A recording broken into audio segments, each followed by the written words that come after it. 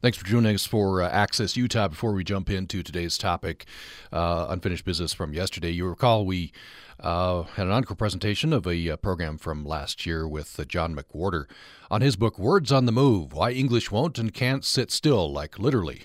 That's the charming subtitle, and about the ways that language changes. And Mon Gregory responded to the program. His email says, what about the politics of language in terms of race, class, and gender? So-called standard English is the English spoken in white, middle to upper class homes and workplaces, and is used as a way to artificially oppress people who speak different kinds of English. Colonialism spread English around the world and enriched the language tremendously, as well as producing numerous varieties of local, quote-unquote, pidgin English that are legitimate, rich dialects. Isn't social justice an important part of the critique of elitism, purism you're worried about? That's Mon Gregory. Thanks for that.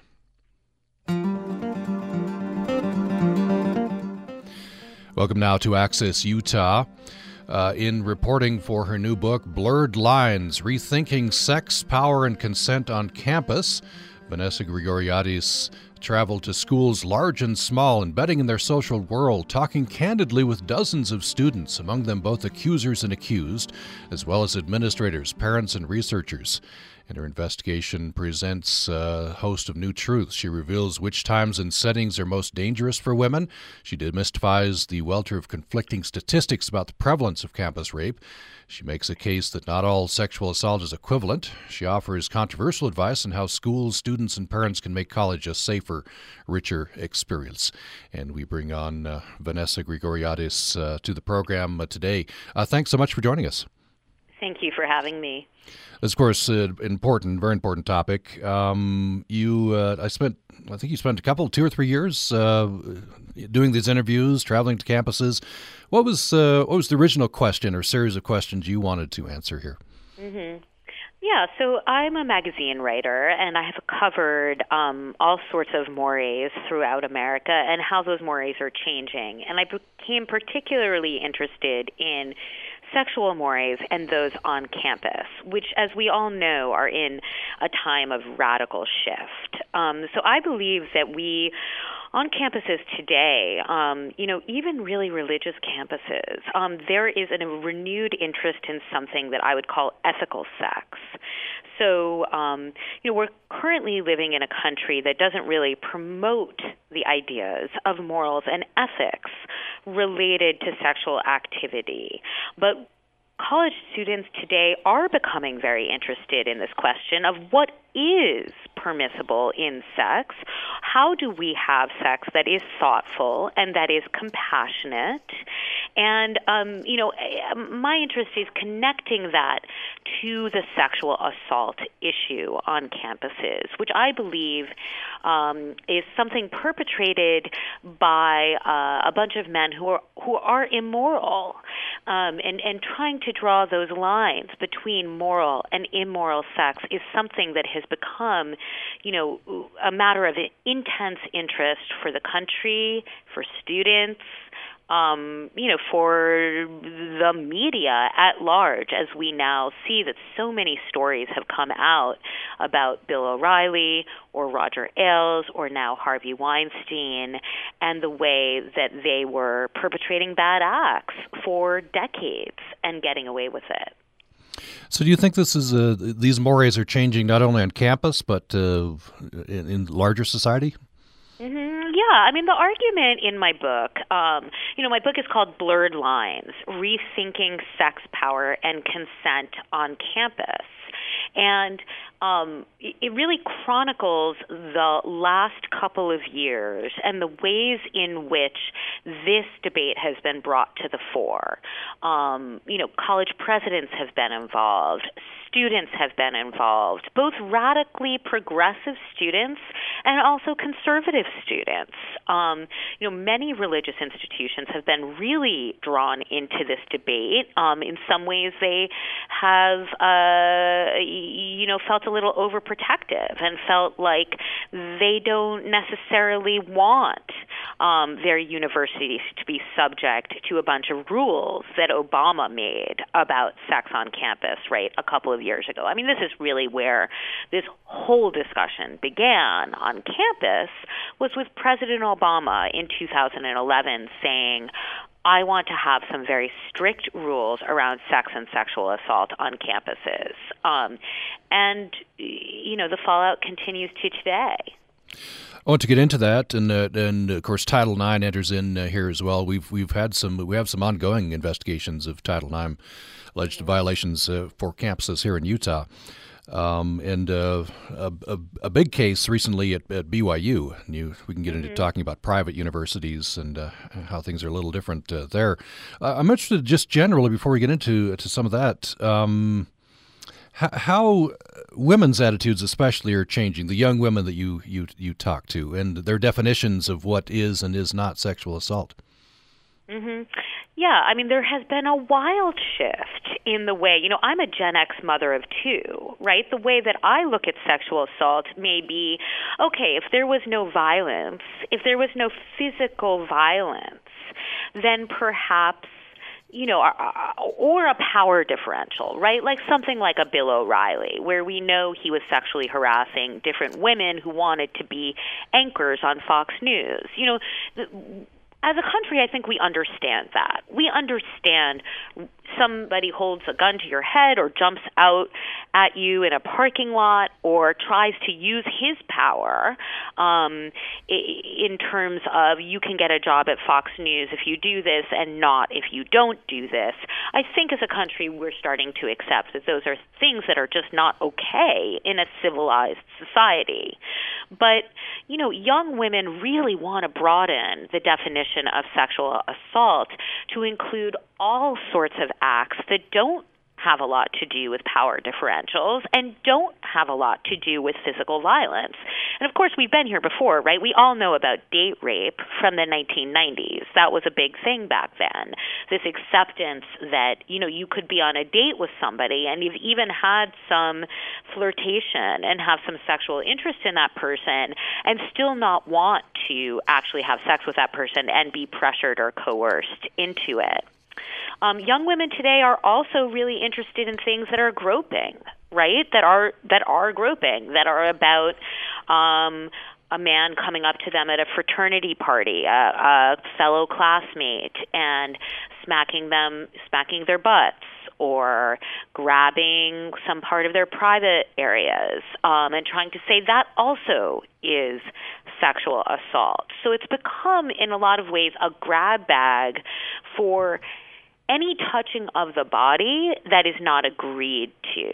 And this is pretty radical and pretty different. And on a theoretical level, I believe it's a good thing because, come on, everybody should keep their hands to themselves, right?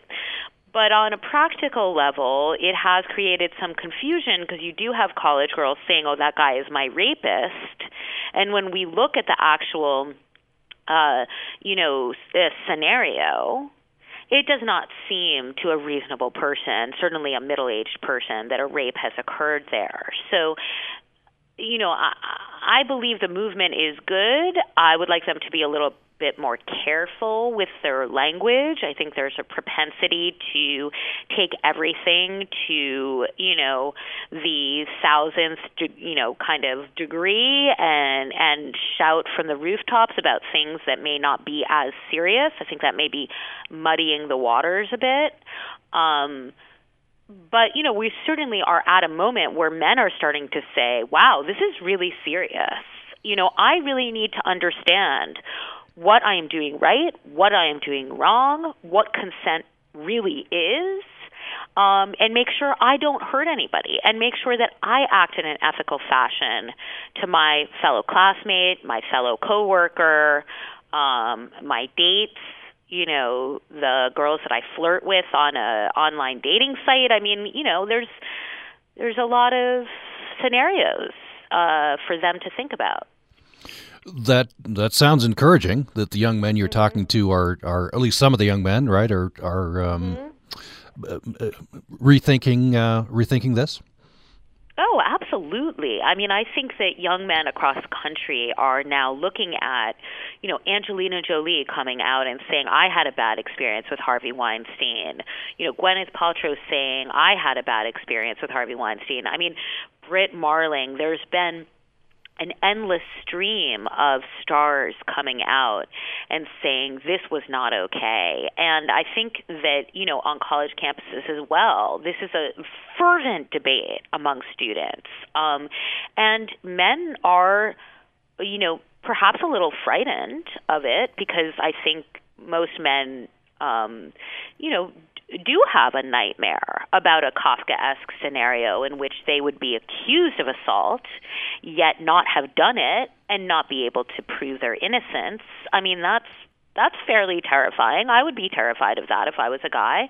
But I also think that they're starting to really open up and listen to these women's stories and say, wow, this is serious.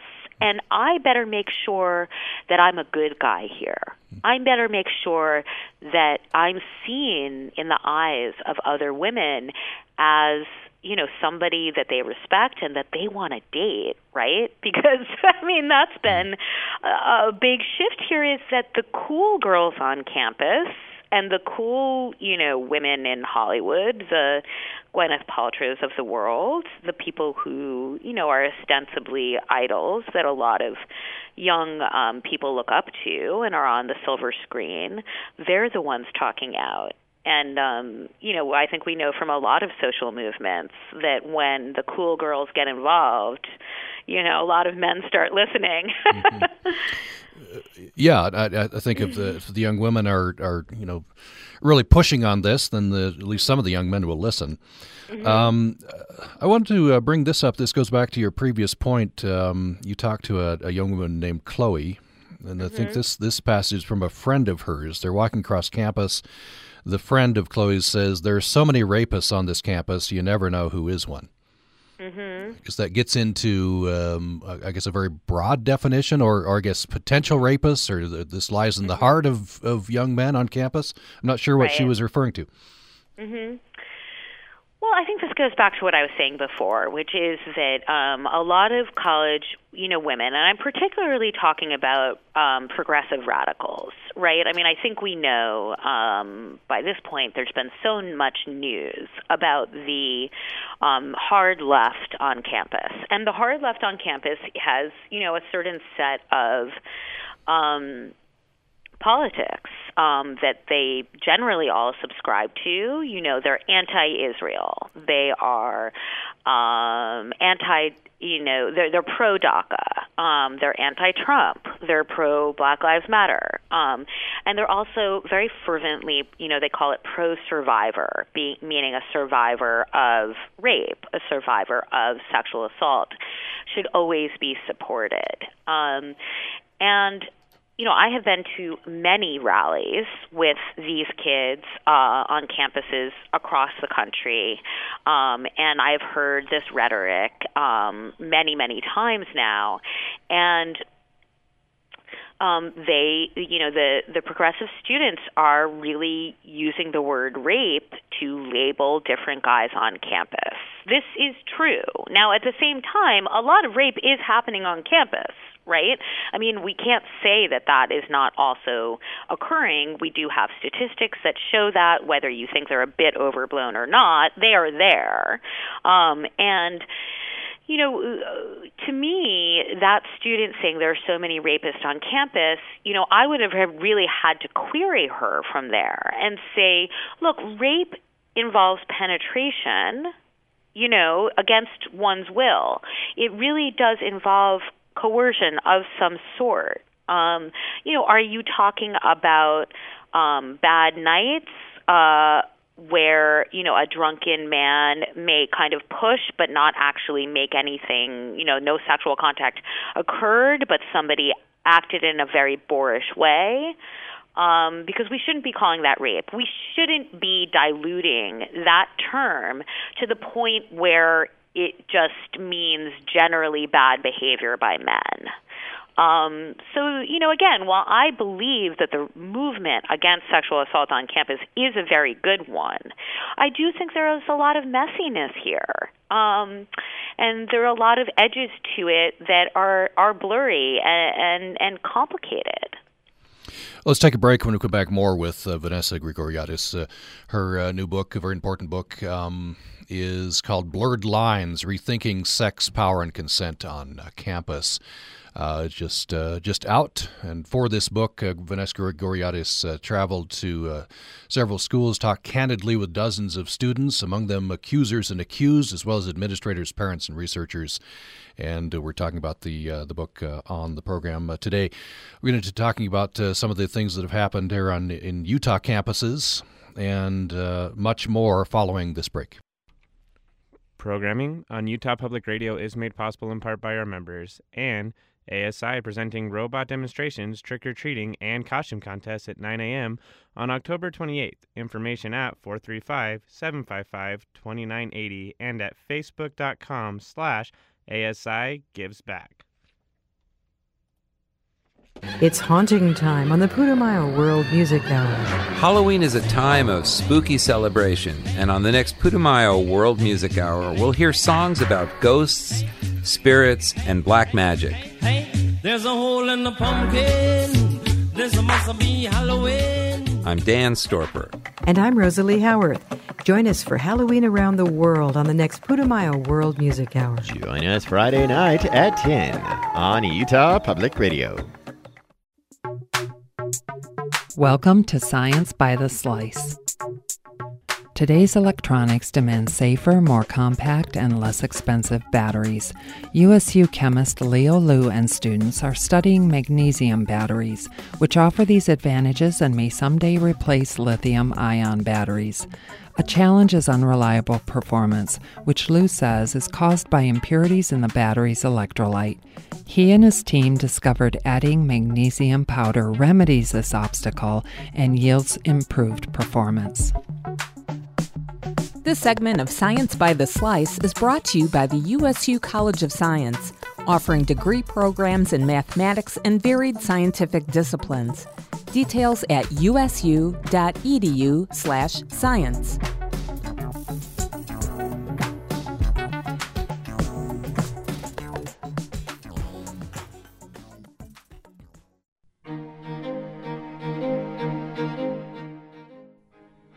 Thanks for listening to Access Utah. I'm Tom Williams, and we're talking about a very important topic of sexual assault on campus and more broadly, sex on campus. The book is Blurred Lines, Rethinking Sex, Power, and Consent on Campus. And the writer is Vanessa Grigoriadis. She has joined us for the hour. And you can join this conversation if you would like, a couple of ways, by email to upraccess@gmail.com, upraccess@gmail.com. Or our telephone number, toll-free, 800-826-1495, 800-826-1495. Vanessa Grigoriadis, before the break, you were saying that young women on campus are pushing the definitions in a kind of a moral sense, an ethical sense, right? We certainly should not be having rape.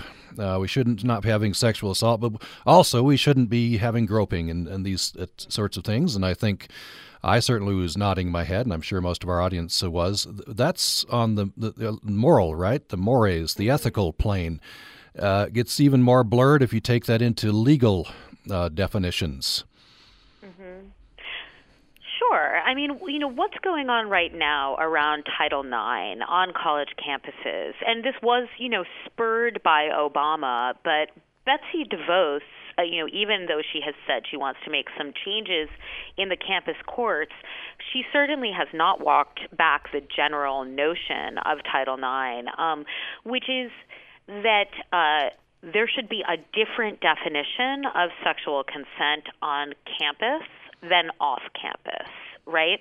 Off campus, legally in this country, we have kind of a patchwork of rules around, and laws around, sexual assault. In some states, something like a groping is merely a misdemeanor, right? Even if there was a knife plus groping, I don't know what kind of jail time or prison time anybody would really see there. But on campus, there's been this new idea of consent, that consent must be present for any sort of sexual encounter. So I'm not talking about consent and verbal coercion in terms of, okay, you're an undocumented immigrant and you work at a restaurant and your boss says, if you don't sleep with me, I'm going to call ICE and tell them that you're undocumented, right? I think we understand that's coercion. But on campuses, we're talking about something that is even blurrier than that, which is this notion of consent. Was consent to have sex present? Now, unfortunately, consent is a word that sounds really great, and it's a good kind of zeitgeist word that a lot of college students are using right now. But my definition and your definition and the definition of a 60-year-old man and the definition of a 22-year-old woman, these are all very different definitions of what consent may be. A 22-year-old woman may say, I would like to be verbally asked. I would like a guy to say to me, is this okay? May I kiss you? May I kiss you before he tries to kiss me, because I may not want to kiss him, but I may feel, kind of uncomfortable, and then it was just gross, and why did he kiss me? I would have liked it if he had asked me first. Now, a 60-year-old man may say, come on, this is not the way the world works, right? Let's grow up. So, again, we're in this kind of vast redefinition of what those terms mean, but specifically on campus, due to Title IX, which is this, national rule that says that students must be safe from any sort of discrimination on campus. And that also means gender discrimination, right? That a female student couldn't get worse grades from a professor than a man just because the male professor looked down on her or something. They also, due to Title IX, they must also keep their female students particularly safe from encroachment by male students. So this is this kind of very messy issue where, again, the universities are trying to promulgate a different sexual standard than exists off campus, and it is very confusing, and it is new. The proposal, part of the proposal is a change in the definition of the evidence, right? From 50 plus a feather, as you've described it, to kind of a 75% preponderance of the evidence? That's right. So DeVos certainly wants some changes within the campus courts. So, in addition to everything I just mentioned being confusing, then there is an additional complication, which is how do we punish these boys who have done these acts? So universities, again, with Obama's kind of encouragement, really beefed up their campus disciplinary courts to punish these men. And, we have found over the last couple of years that there have been a lot of problems with those courts. One thing that Obama demanded was that those courts use the preponderance of the evidence. So a man would have to be 51% guilty to be punished, perhaps even expelled, right, from the university. And DeVos has said, I really don't think universities need to do that. It's up to you, but I like a clear and convincing standard, which is something more like a 75% guilt standard. So it's not as high as beyond a reasonable doubt, but I'd like a little more certainty that the man has actually done this before I go ahead and, banish him from campus and really kind of upend his life, because being expelled from campus, being expelled from school is a very big deal. It is not a minor thing. You said, I was reading another interview, you said something to the effect of, if it's sort of right on the line, if it's, I guess if it is murky, you would lean more toward, let's not expel the young man, because we have some young men sitting in their parents' basements, getting on Reddit all day and saying how much they hate women. Essentially, we just kicked them out of campus, and they're not as productive as they could be. I'm sure there are people who disagree with you on that and say that we need to err definitely on the side of the accuser. Sure. I mean, my perspective is that, some new research really shows that, the men who are assaulting on campus are not really like Bill O'Reilly, Harvey Weinstein, Roger Ailes. They're not these kind of compulsive predators who have been doing this for decades. A lot of them are guys who have been schooled in kind of the negative, masculinity of our country that says, pop culture is great for guys to think of themselves as these players, and girls are just, kind of there for the guys to pick and choose, and a guy is in control in all times, and the use of pornography is no big deal, and these kinds of very kind of base sexual desires can be acted upon in college, because college is almost like Las Vegas. You go there, what happens there stays there. It was no big deal. It was just a crazy night in college, I think that is the wrong way to think about sexual relations really at any age, but particularly in college, which is a very formative time in a lot of people's lives where they put together their identities going forward, particularly their sexual identities.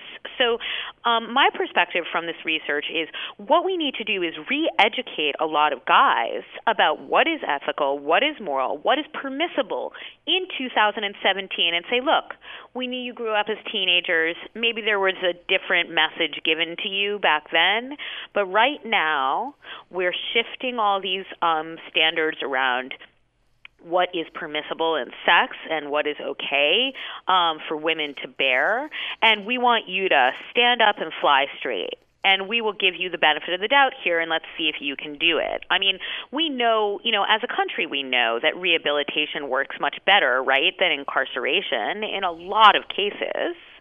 And I think that there are guys here that we can re-educate, and we should give them punishments of 30 hours of seminars about healthy relationships and healthy sexuality and the meaning of consent versus, as you say, kicking them off campus because they will get involved in all those websites that are misogynistic. They will feel very angry at women generally, right, because they feel an ill was done to them. Because believe me, I've interviewed hundreds of college students. I have rarely met a college man who has said to me, that girl was right, I was a rapist, I deserved everything I got, right? They more say, I'm a bit confused by this. I think that was a night on which I did not practice good judgment, but I'm not ready to call myself a rapist for it. I'm listening. I'm willing to hear the other side. Help me. People are a lot better at their core, right, than we give them credit for.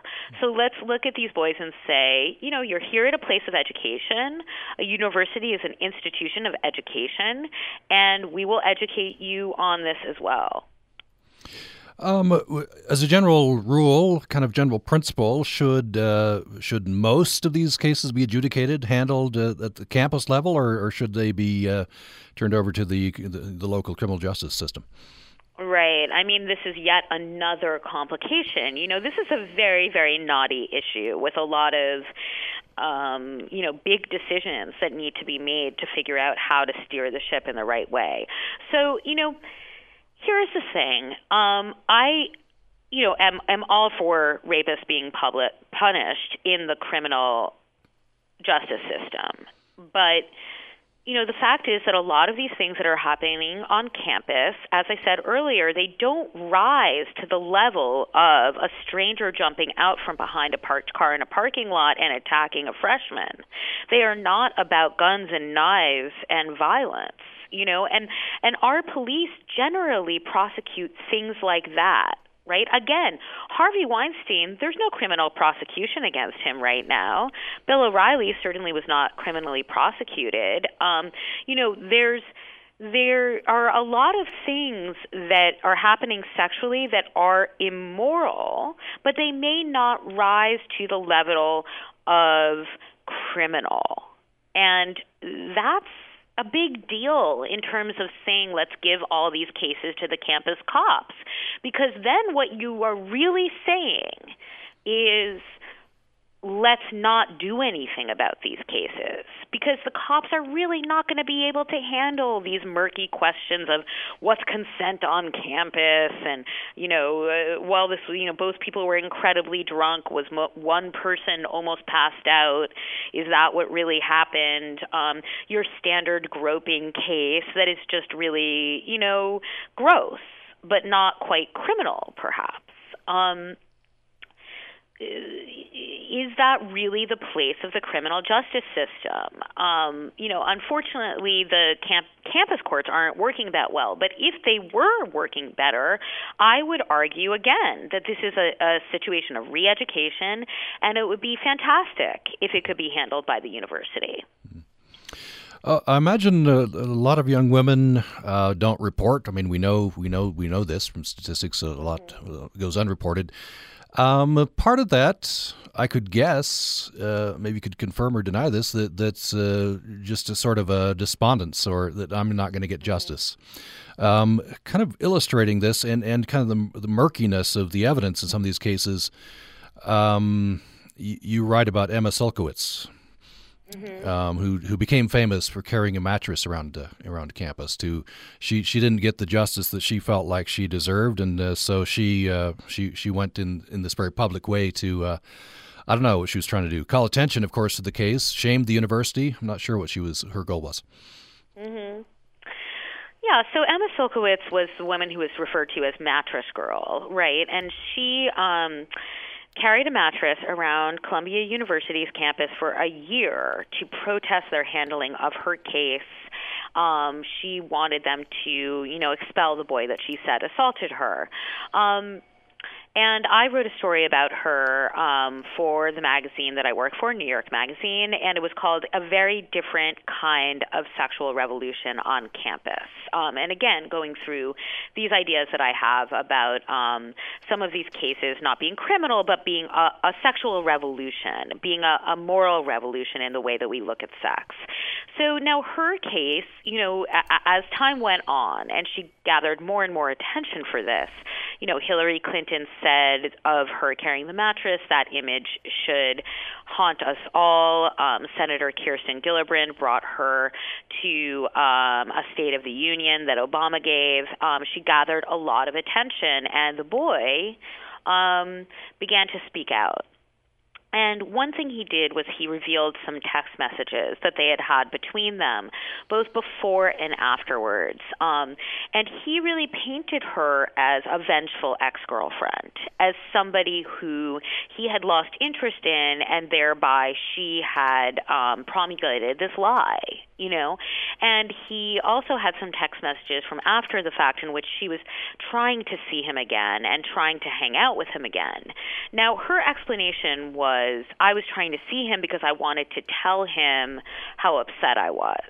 And this is something I heard from many victims across the country.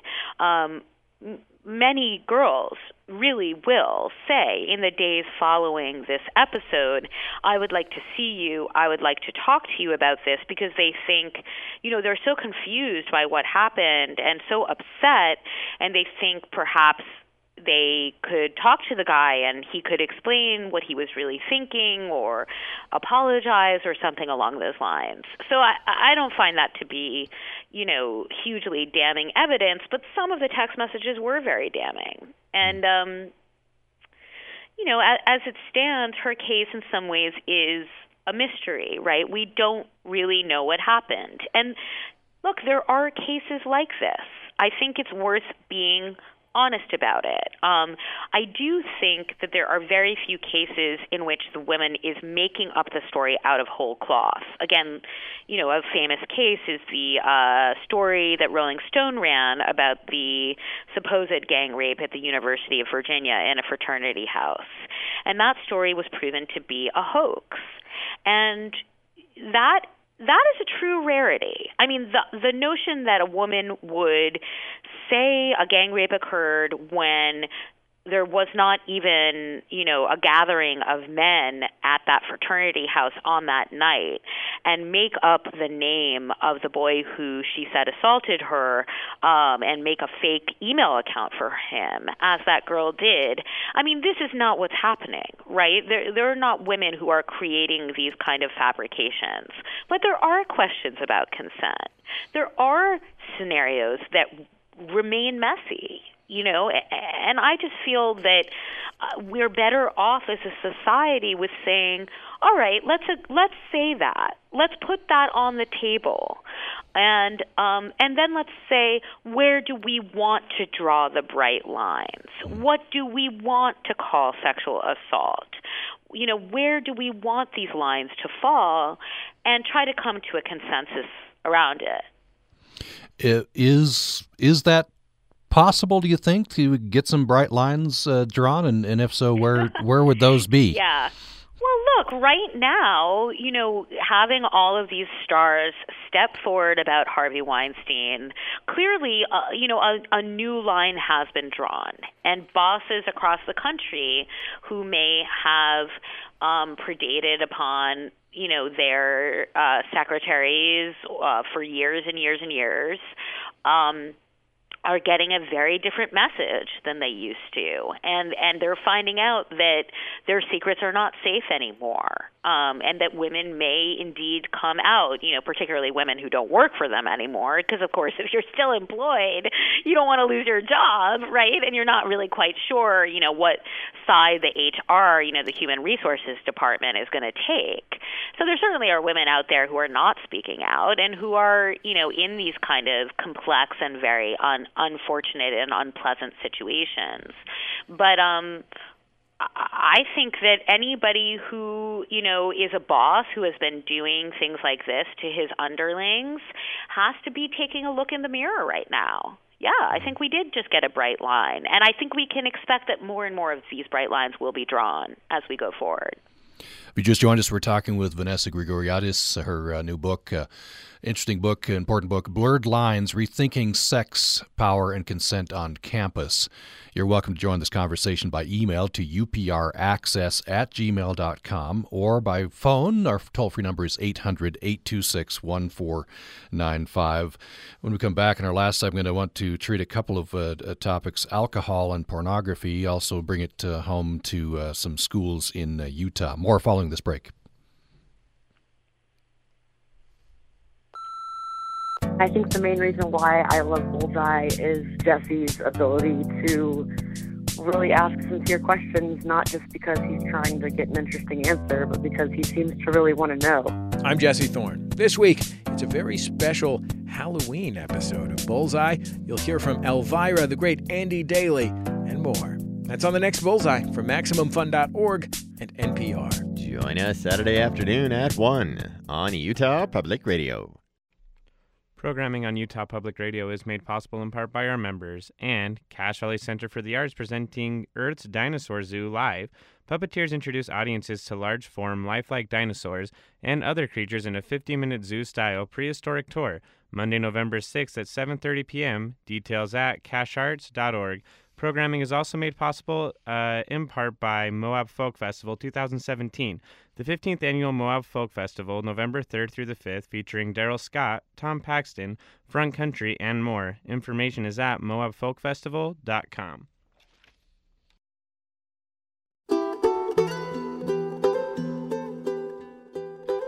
Thanks for listening to Access Utah. I'm Tom Williams. We reached our last segment with Vanessa Grigoriadis. The book is Blurred Lines, Rethinking Sex, Power, and Consent on Campus. So, Vanessa Grigoriadis, I want to bring this home to Utah. Several universities in Utah are under, I believe, under Title IX investigation, including Utah State University, where we're broadcasting from. And there's a much publicized case last year at Brigham Young University, private university. One of the factors there was that accusers could be subject to honor code violations. All students sign up that one of the things you're not supposed to do is have extramarital sex, and so you could open yourself up to honor code violation, possible expulsion from the university if you come forward with an accusation. BYU has announced some changes, an amnesty clause in the honor code. It does illustrate that not all universities are the same, right? And private universities, sometimes it can be especially blurred. Mm-hmm. Yeah, I mean, a lot of the rules are for both private and public universities. Obama's rules that are being continued by Betsy DeVos, but clearly, Betsy DeVos is more concerned with issues of religious liberty than Obama was, right? And she also, is interested in universities making their own rules about the sex lives of their students on campus. And I think the Brigham Young example also, involves alcohol, right? So we know from research that over half of sexual assaults on campus occur when there is use of alcohol. So I go into this in my book in quite a bit of detail, but the boy will sometimes use alcohol to kind of ply a girl who may be somewhat unwilling. We also have a lot of, young women on campus who don't have experience with drinking. And, even at a university like Brigham Young, there is drinking happening. I mean, I think everybody kind of knows that, even if it's quite a bit different than, the kind of drinking that goes on at a Big Ten college, football campus, right? So, how do we deal with the kind of murkiness of sexual assault when both people or one person has been drinking at a place like Brigham Young, where a girl may be afraid to report because she's worried not only about the extramarital sex honor clauses, but also about the fact that she's been drinking, right? And they have changed that policy around drinking. You will not get an honor code violation if you come forward and say, okay, I was drinking and then I was sexually assaulted. And I think that's a very positive change. It is, as you mentioned earlier, it is very hard for a girl to stand up and say, I was sexually assaulted. I want to tell my story to administrators, these middle-aged people, and be judged by them and relive the experience. I mean, this is incredibly difficult and also very embarrassing in a lot of ways for the girl. And that girl should be supported and not worried that she's going to be punished by her university because she was also drinking.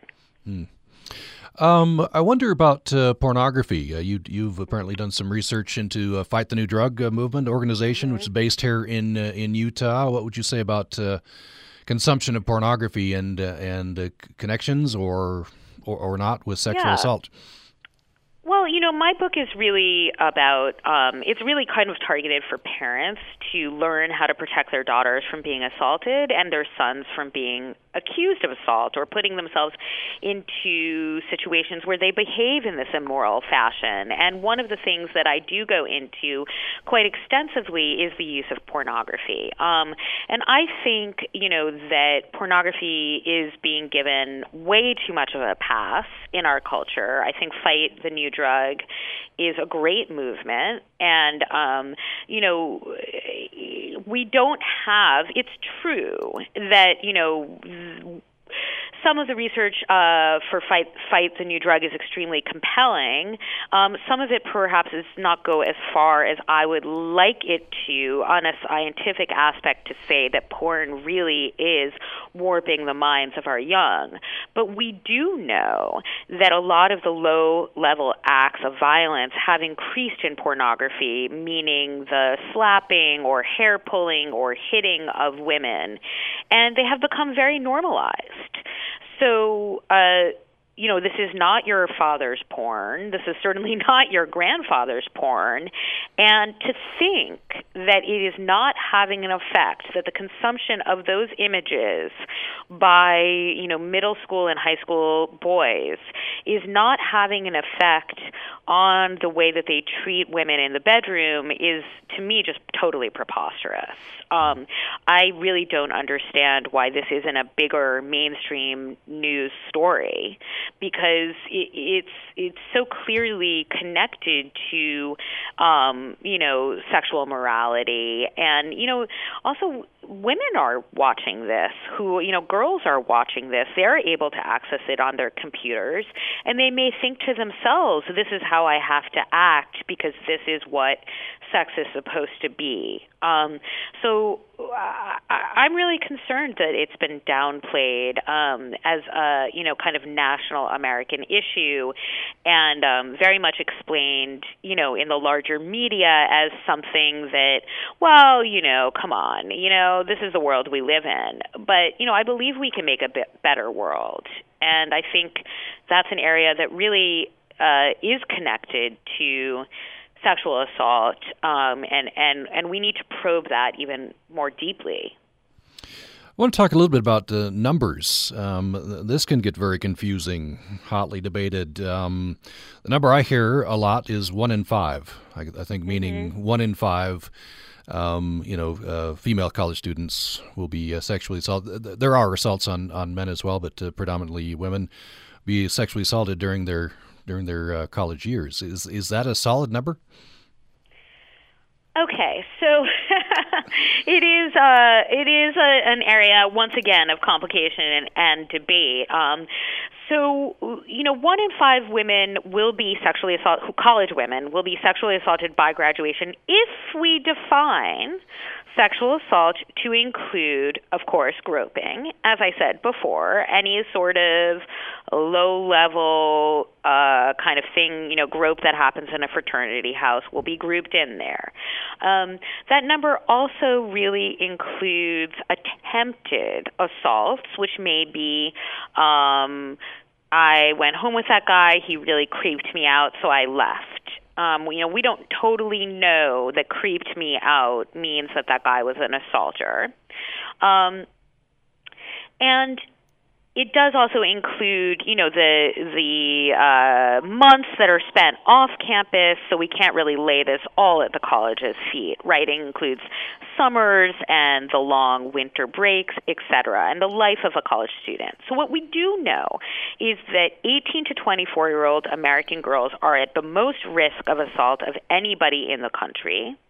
And I believe if we look at that 1 in 5 number, we could take it up to something like 1 in 14 college women would be assaulted during their college experiences. To me, that is still an epidemic number. 1 in 5 sounds great. It maybe makes a better headline. But 1 in 14, if you told me that 1 in 14, people were going to get, some sort of cancer, right? We'd be taking vast steps as a society to try to take care of that. So those numbers are real, if a bit inflated. Mm. Just have about 3 minutes left tonight. I want to talk about, I guess the bottom line is, one sexual assault or rape is too many. And you said at the beginning of the program, it seems like mores are changing for the better. Young women are demanding better behavior from their sexual partners. How does this get changed in a real way? Mm-hmm. Well, I think it is already changing, but I think universities really need to look at the structure of their campuses. They need to look at the way that they've pushed drinking to fraternity houses, the bad behavior that's going on there. They need to really think about instilling a kind of healthy relationship, moral education around sex for their students, whether they're looking at, extramarital sex as a sin or not. People are still going to get married, and they still need to know how to behave in a responsible way to their partners when that does happen. I think that, we just need to look at institutionally what can we do to support our college students on this journey, because college really is the change maker in this country. College is where we create the next set of leaders, and if we change it there, it may roll out. So I do think that these questions about consent are very much in the front of, top of mind for a lot of college students, and they're going to continue to push the definitions. Of course, you spent a lot of time on this book. You've done a lot of reporting in this area. Is there one unanswered question that you're maybe going to continue pursuing? Mm-hmm. Well, I certainly am interested in this question of, what to do about the sports teams. What do we do about athletics? Because, the athletic departments across the country, particularly football, have proven themselves over and over to not really take some of these cases seriously when they are quite serious cases. So, college football creates more revenue now than the NHL, than the National Hockey League. Like, it is big time business. So, if we're bringing a lot of those students to campus and they are acting in a way that is completely inappropriate and many times criminal with female students, what do we need to do to change the culture of those departments? I mean, I think it would be interesting to say, should we pay college football players? Would that maybe give them, great apartments to live in and a different place to, you don't treat them just like, these are our kind of indentured servants and they have access to the girls' bodies on campus. Their payment kind of comes by being a campus celebrity and being able to have these groupies with whom they then have sex that often crosses the line. Let's perhaps look at them as, these football players are creating revenue for the university. They should be paid and have kind of adult lifestyles and, maybe, I don't know, have real girlfriends and take them out to dinner and not participate in this kind of very raunchy corner of campus culture. I really think that athletic departments, university presidents need to think long and hard about their role in terms of sexual assault happening there. Well, the book, an important new book, Blurred Lines, Rethinking Sex, Power, and Consent on Campus, and the author is Vanessa Grigoriadis, who has joined us for the hour. Thank you so much. Thank you. And coming up tomorrow, we are going to, appropriate for October, we're going to think about death and dying. There's a new exhibit online and at the USU Library. It's called Memento Mori. It's Latin for Remember You Will Die. It expresses the inevitability of death, and we're going to look at the art and folklore of death, dying, and mourning. That is tomorrow. Hope you join us then. Thanks for listening today. K-pop stars are products of fantasy world. On the next Radio Lab, we enter the multi-billion-dollar image machine that is K-pop. The girl next door, all cute, and, the ideal girlfriend kind of idea. It's a prison you decide to walk into. Join us for the next Radio Lab. Join us this Saturday at noon on Utah Public Radio.